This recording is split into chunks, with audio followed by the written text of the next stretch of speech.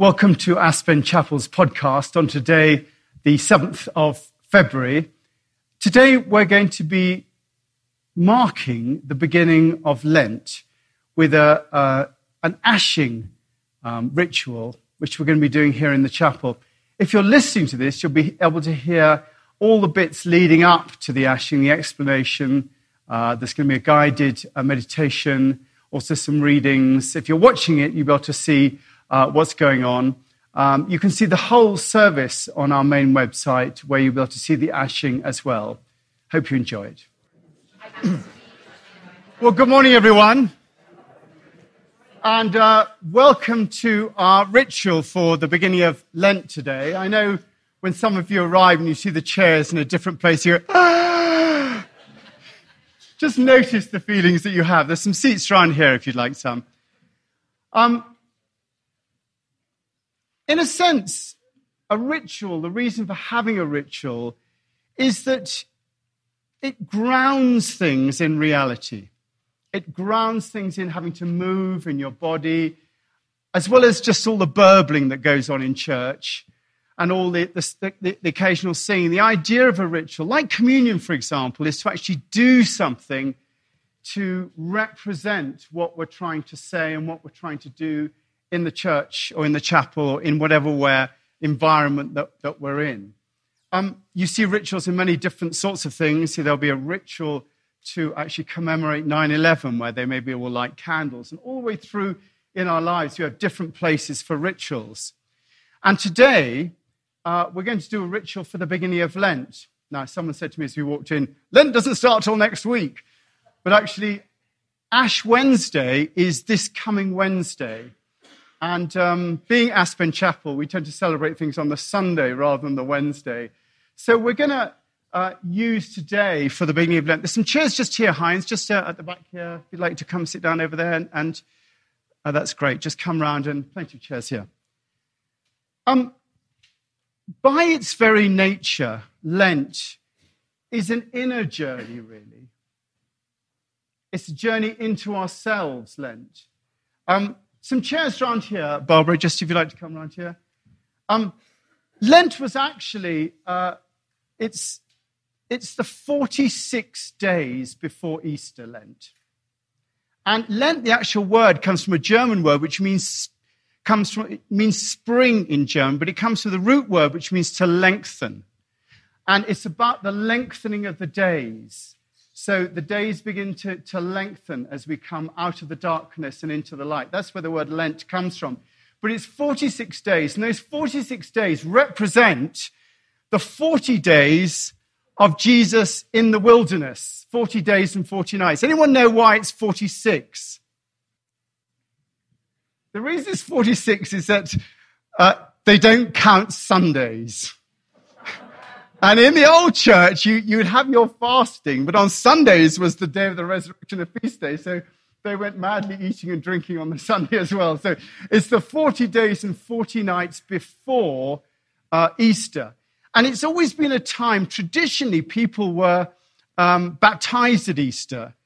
And so there'll be a period of fasting and actually returning to that resurrection Christ in oneself during that period of time leading up to Easter itself, when you accept the resurrection, whatever it is, at the Easter moment. And where it's come to, really, is, and I think the modern interpretation of Lent, the idea really is it's an opportunity to look at ourselves, to look at our internal workings, to look at, what drives us, what we tend to do to compensate for the pain or whatever it is we have in our life. What is motivating us in our lives? There's some seats just at the back here, Phyllis and David, just there. What's motivating us in our lives? And today is really an opportunity to look in to yourself and to see where you're at in your life. Over the last period of time, last week, we looked at the nature of the still point in a turning world, that we were the still point. And what we're going to look at today is, if we are the still point, what sort of labels have you put on that still point for yourself? Who have you come, what ideas have you come to about who you think you are? And who do other people think you are in your life? And are you happy with that? And do you maybe want to let go of some of that and open yourself to be remade in the image of that great spirit or whatever it is? So we're opening ourselves to that spirit. We're opening ourselves to be remade. And it's the beginning of a process that leads up to Easter. During the service itself, during the ritual itself, there's going to be an opportunity. The idea of the ritual is the death of who we think we are. And in Ash Wednesday, the ash represents death. There'll be an opportunity to come up here and receive ash on your forehead. And someone will say to you, remember that you are dust, and to dust you shall return. Accept the way of Christ, or something like that, those sorts of words. And they'll put some ash on your forehead. And that is to give you the idea of simply dying to yourself and to who you are. So what we're going to do during this ritual, it'll be a journey into yourself. There'll be some quiet moments, some reflective times, a little bit of chanting, which will lead. So you just being with that. So just use this as an opportunity just to explore where you are in your life. So we're going to begin with just a lighting of a candle.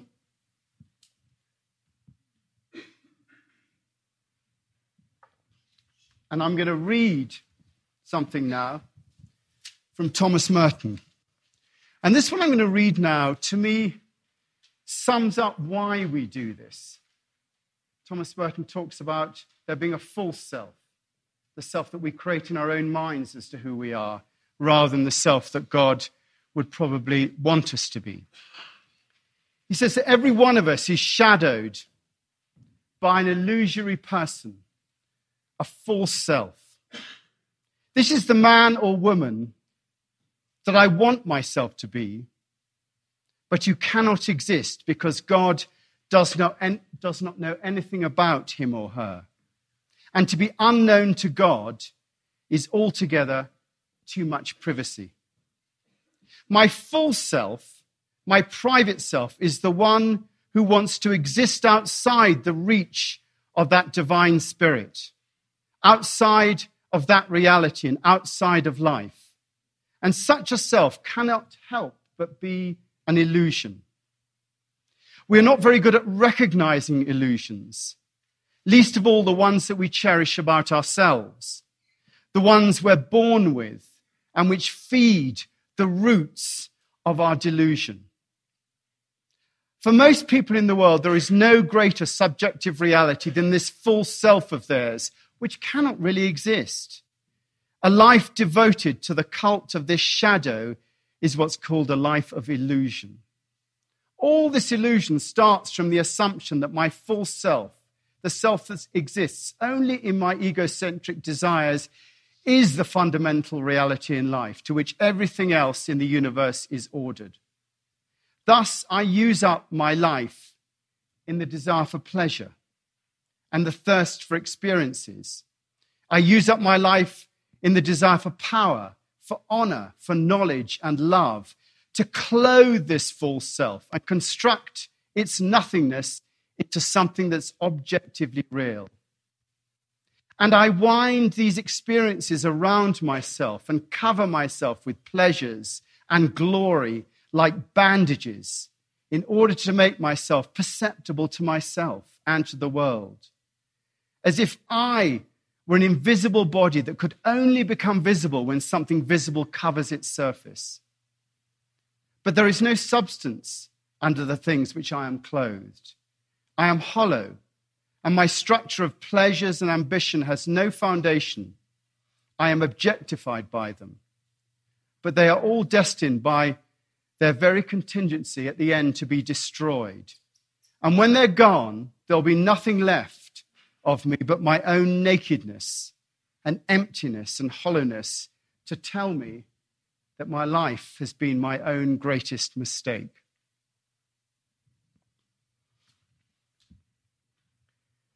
So maybe we just consider, just take a moment just to arrive in the room and just consider ourselves in the light of that false self. Just thinking about the things that are concerning us at the moment.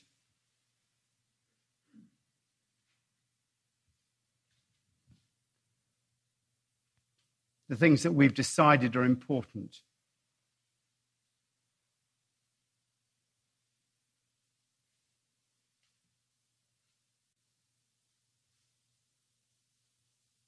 The busyness that roars around our life.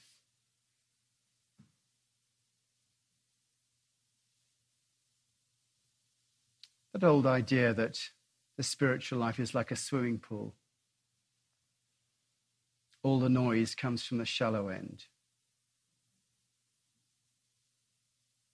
And we drop down into that deep side of ourselves. The side that's untouched by the shallowness.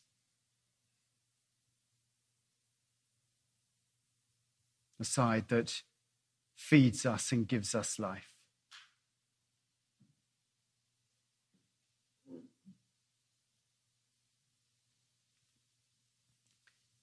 Almighty God, to whom all hearts are open, all desires known,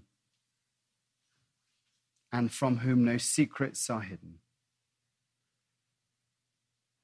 That Spirit knows everything that's going on in our hearts, and we ask it to come and cleanse the thoughts of our hearts by the inspiration of your Holy Spirit, that we may perfectly love you and worthily magnify your holy name through Christ our Lord. Amen.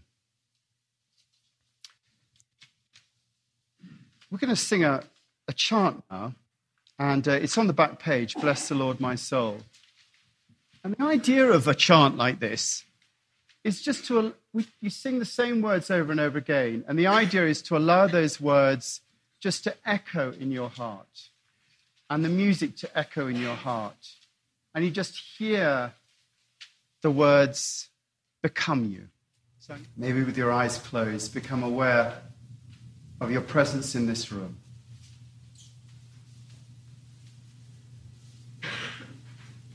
Become aware of the sensations you experience in your body.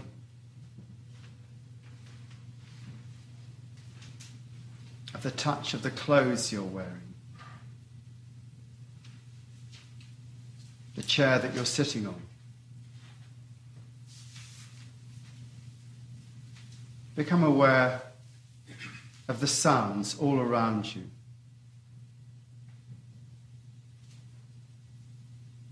And become aware of your breathing.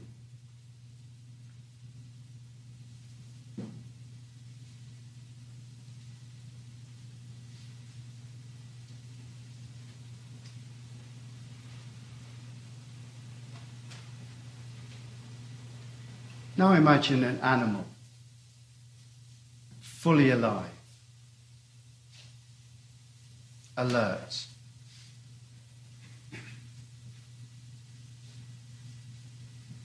What qualities bring that alertness about? That aliveness?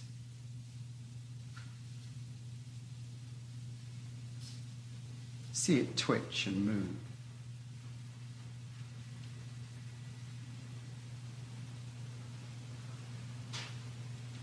For you, what does it mean in yourself to be fully alive? To have that alertness, that awareness of the animal.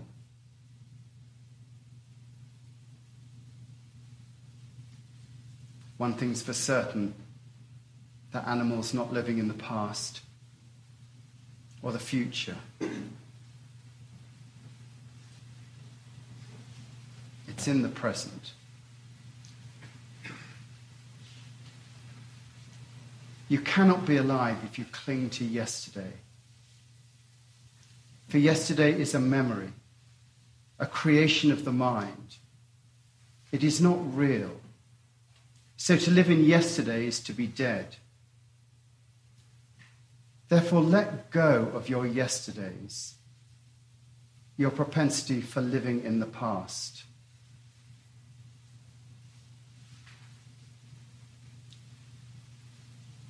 One way of living in the past is to hold on to grievances. As a first step towards being fully present Think of someone you resent.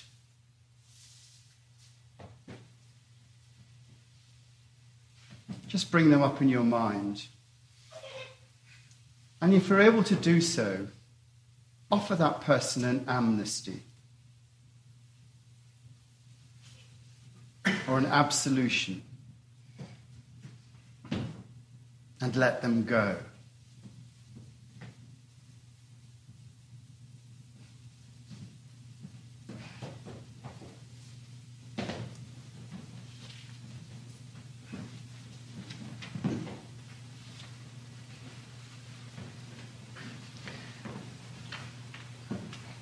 Giving up living in the past means dropping regrets as cleanly as you drop resentments.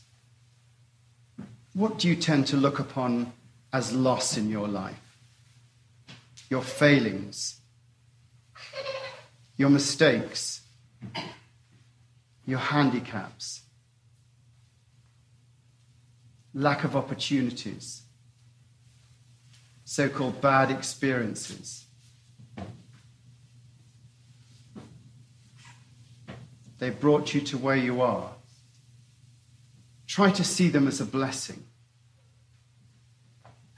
For in the dance of life, all things cooperate to do us good.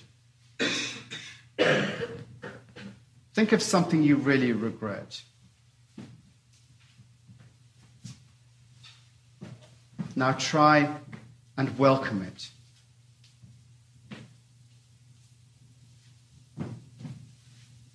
See how that event or lack of event has shaped your life and allowed you to be the person that you are.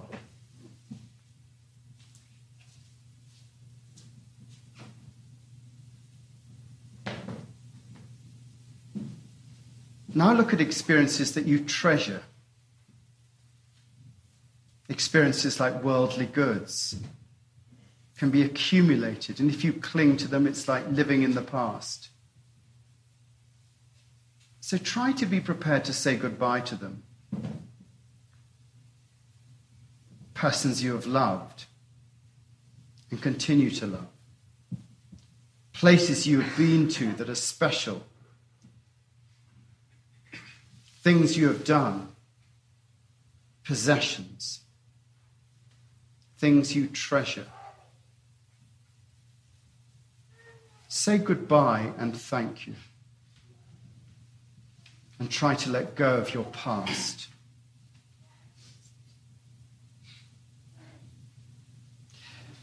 Now look to your future and begin to let go of that too. For the future, like the past, is dead. It's a construction of the mind. And to live in it is to be dead here and now. Your ambition to acquire, to achieve, to be somebody in the future. Think of something that you really want, something that you're ambitious for. And just imagine that it doesn't come about. And try to welcome that.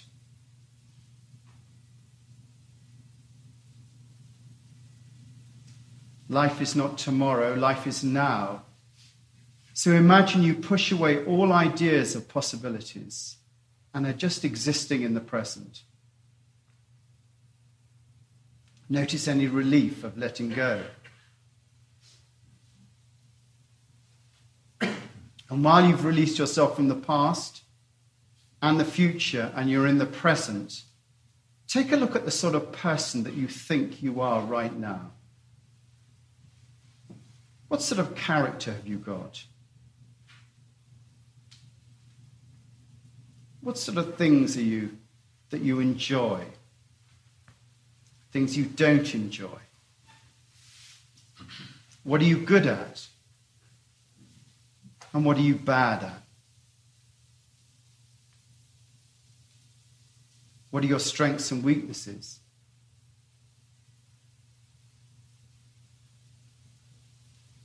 Now try and let go of those too. And know that you're not that person. That's just who you think you are. It has no bearing on who God wants you to be. It's just the best picture you have of yourself.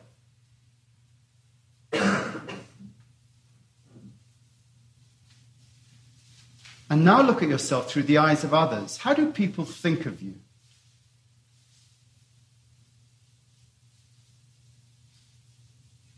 Where does it differ from your view of yourself?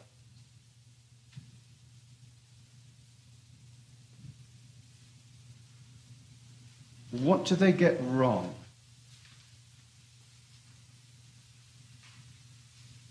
And what do they get right?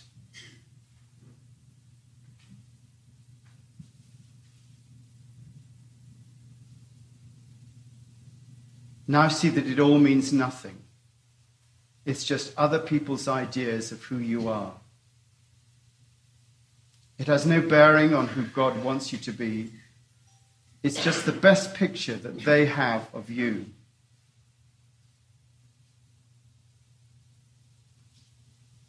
So let go of that.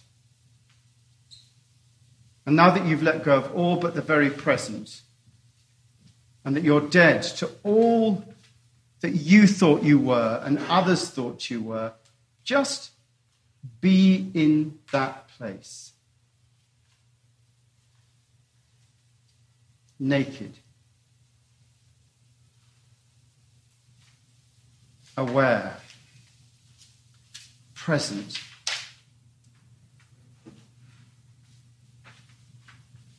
Dead to all but the present.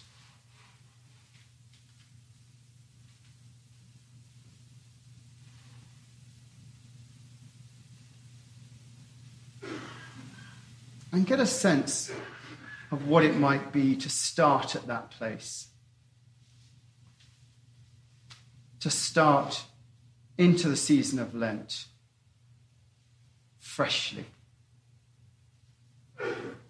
Dead to who you are, dead to the past, dead to the future, in the present.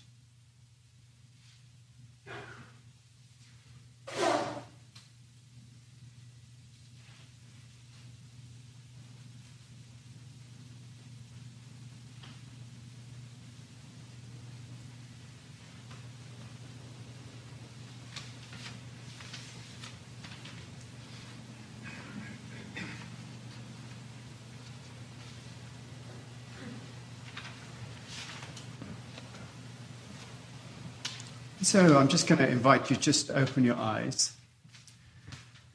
And just to represent that, the process of ashing allows you to form that on your forehead, what you've done in your own mind. So I'm going to invite Greg to come up, and CP to come up, and Patty to come up. And what we're going to do is we're going to stand like this and round. And anybody who would like to can come forward. There's no compulsion. This can come forward. And you'll receive on your forehead just a stroke of ash to represent that death. So, Greg, would you like to come forward and try to just pick up the thing? And there's no need to queue. You can just come forward when you like to do that. And so you just face this way. That's it. So we're going to just a bit further forward. That's it. So you don't light yourself with a candle. That's good. And so when you want to do that, I'm just going to say a prayer. And then we're going to stand here. And those that want to come forward, please can. And so we come before you, living God, dead to ourselves, but alive to you, open to your living presence, and dead to all we thought we were. We now come forward to take on the ashes of death. From dust we came, and to dust we shall return. We open now to the presence of death, the death we experience in this moment, the death that is to come to us all. Steer us with the guiding power of your love, that we may reach towards that light which brings us new life in you. And so I invite you to come forward and receive the symbol of death on your forehead. Dead to ourselves, we are ready to begin Lent, which is in itself a preparation for death and resurrection, to receive the risen Christ into our hearts. And so now we must open ourselves and ask how we are to spend that time of preparation. Maybe just get a sense of what would work for you over this period. Any practice, any way of being, anything to take up or let go.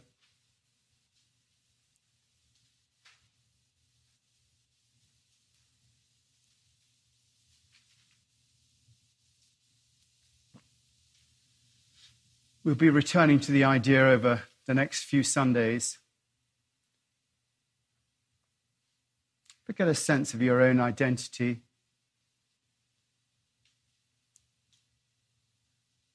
How you'd like to express it.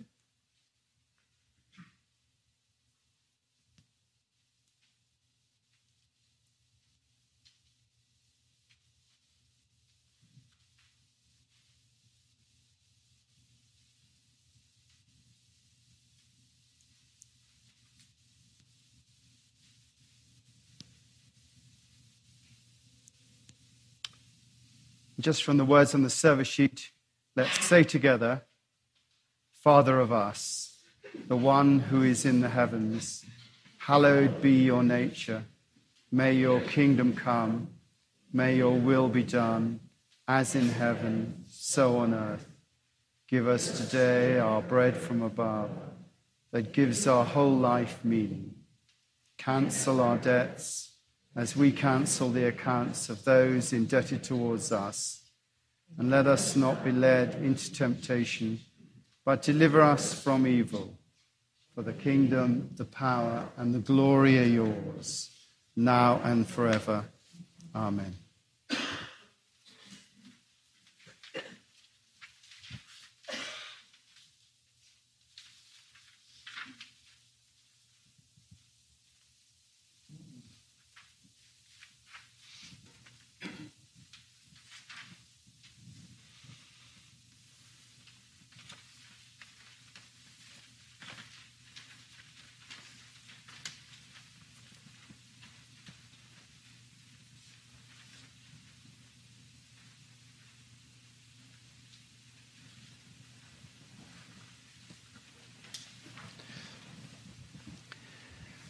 Just some follow-up words from Thomas Merton.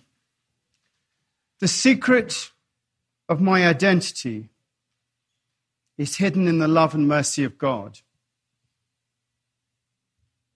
But whatever is in God is really identical with him, for his infinite simplicity admits no division or distinction.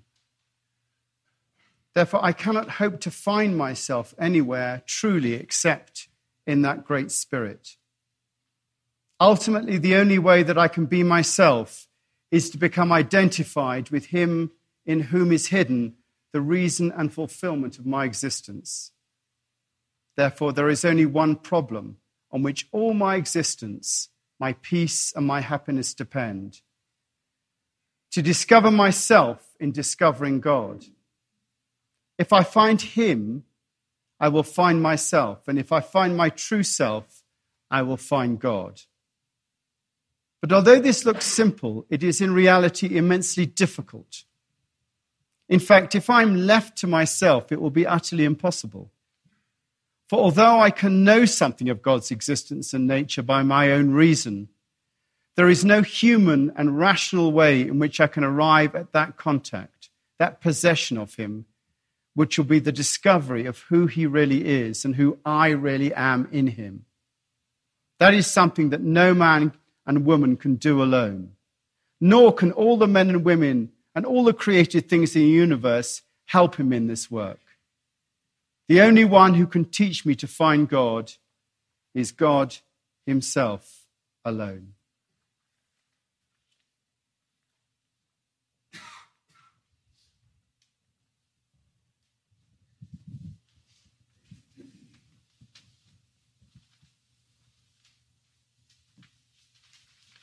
I'm going to read Psalm 131 now, which is really a prayer, and then we're going to just sing that second chant, which is on the back of the service sheet.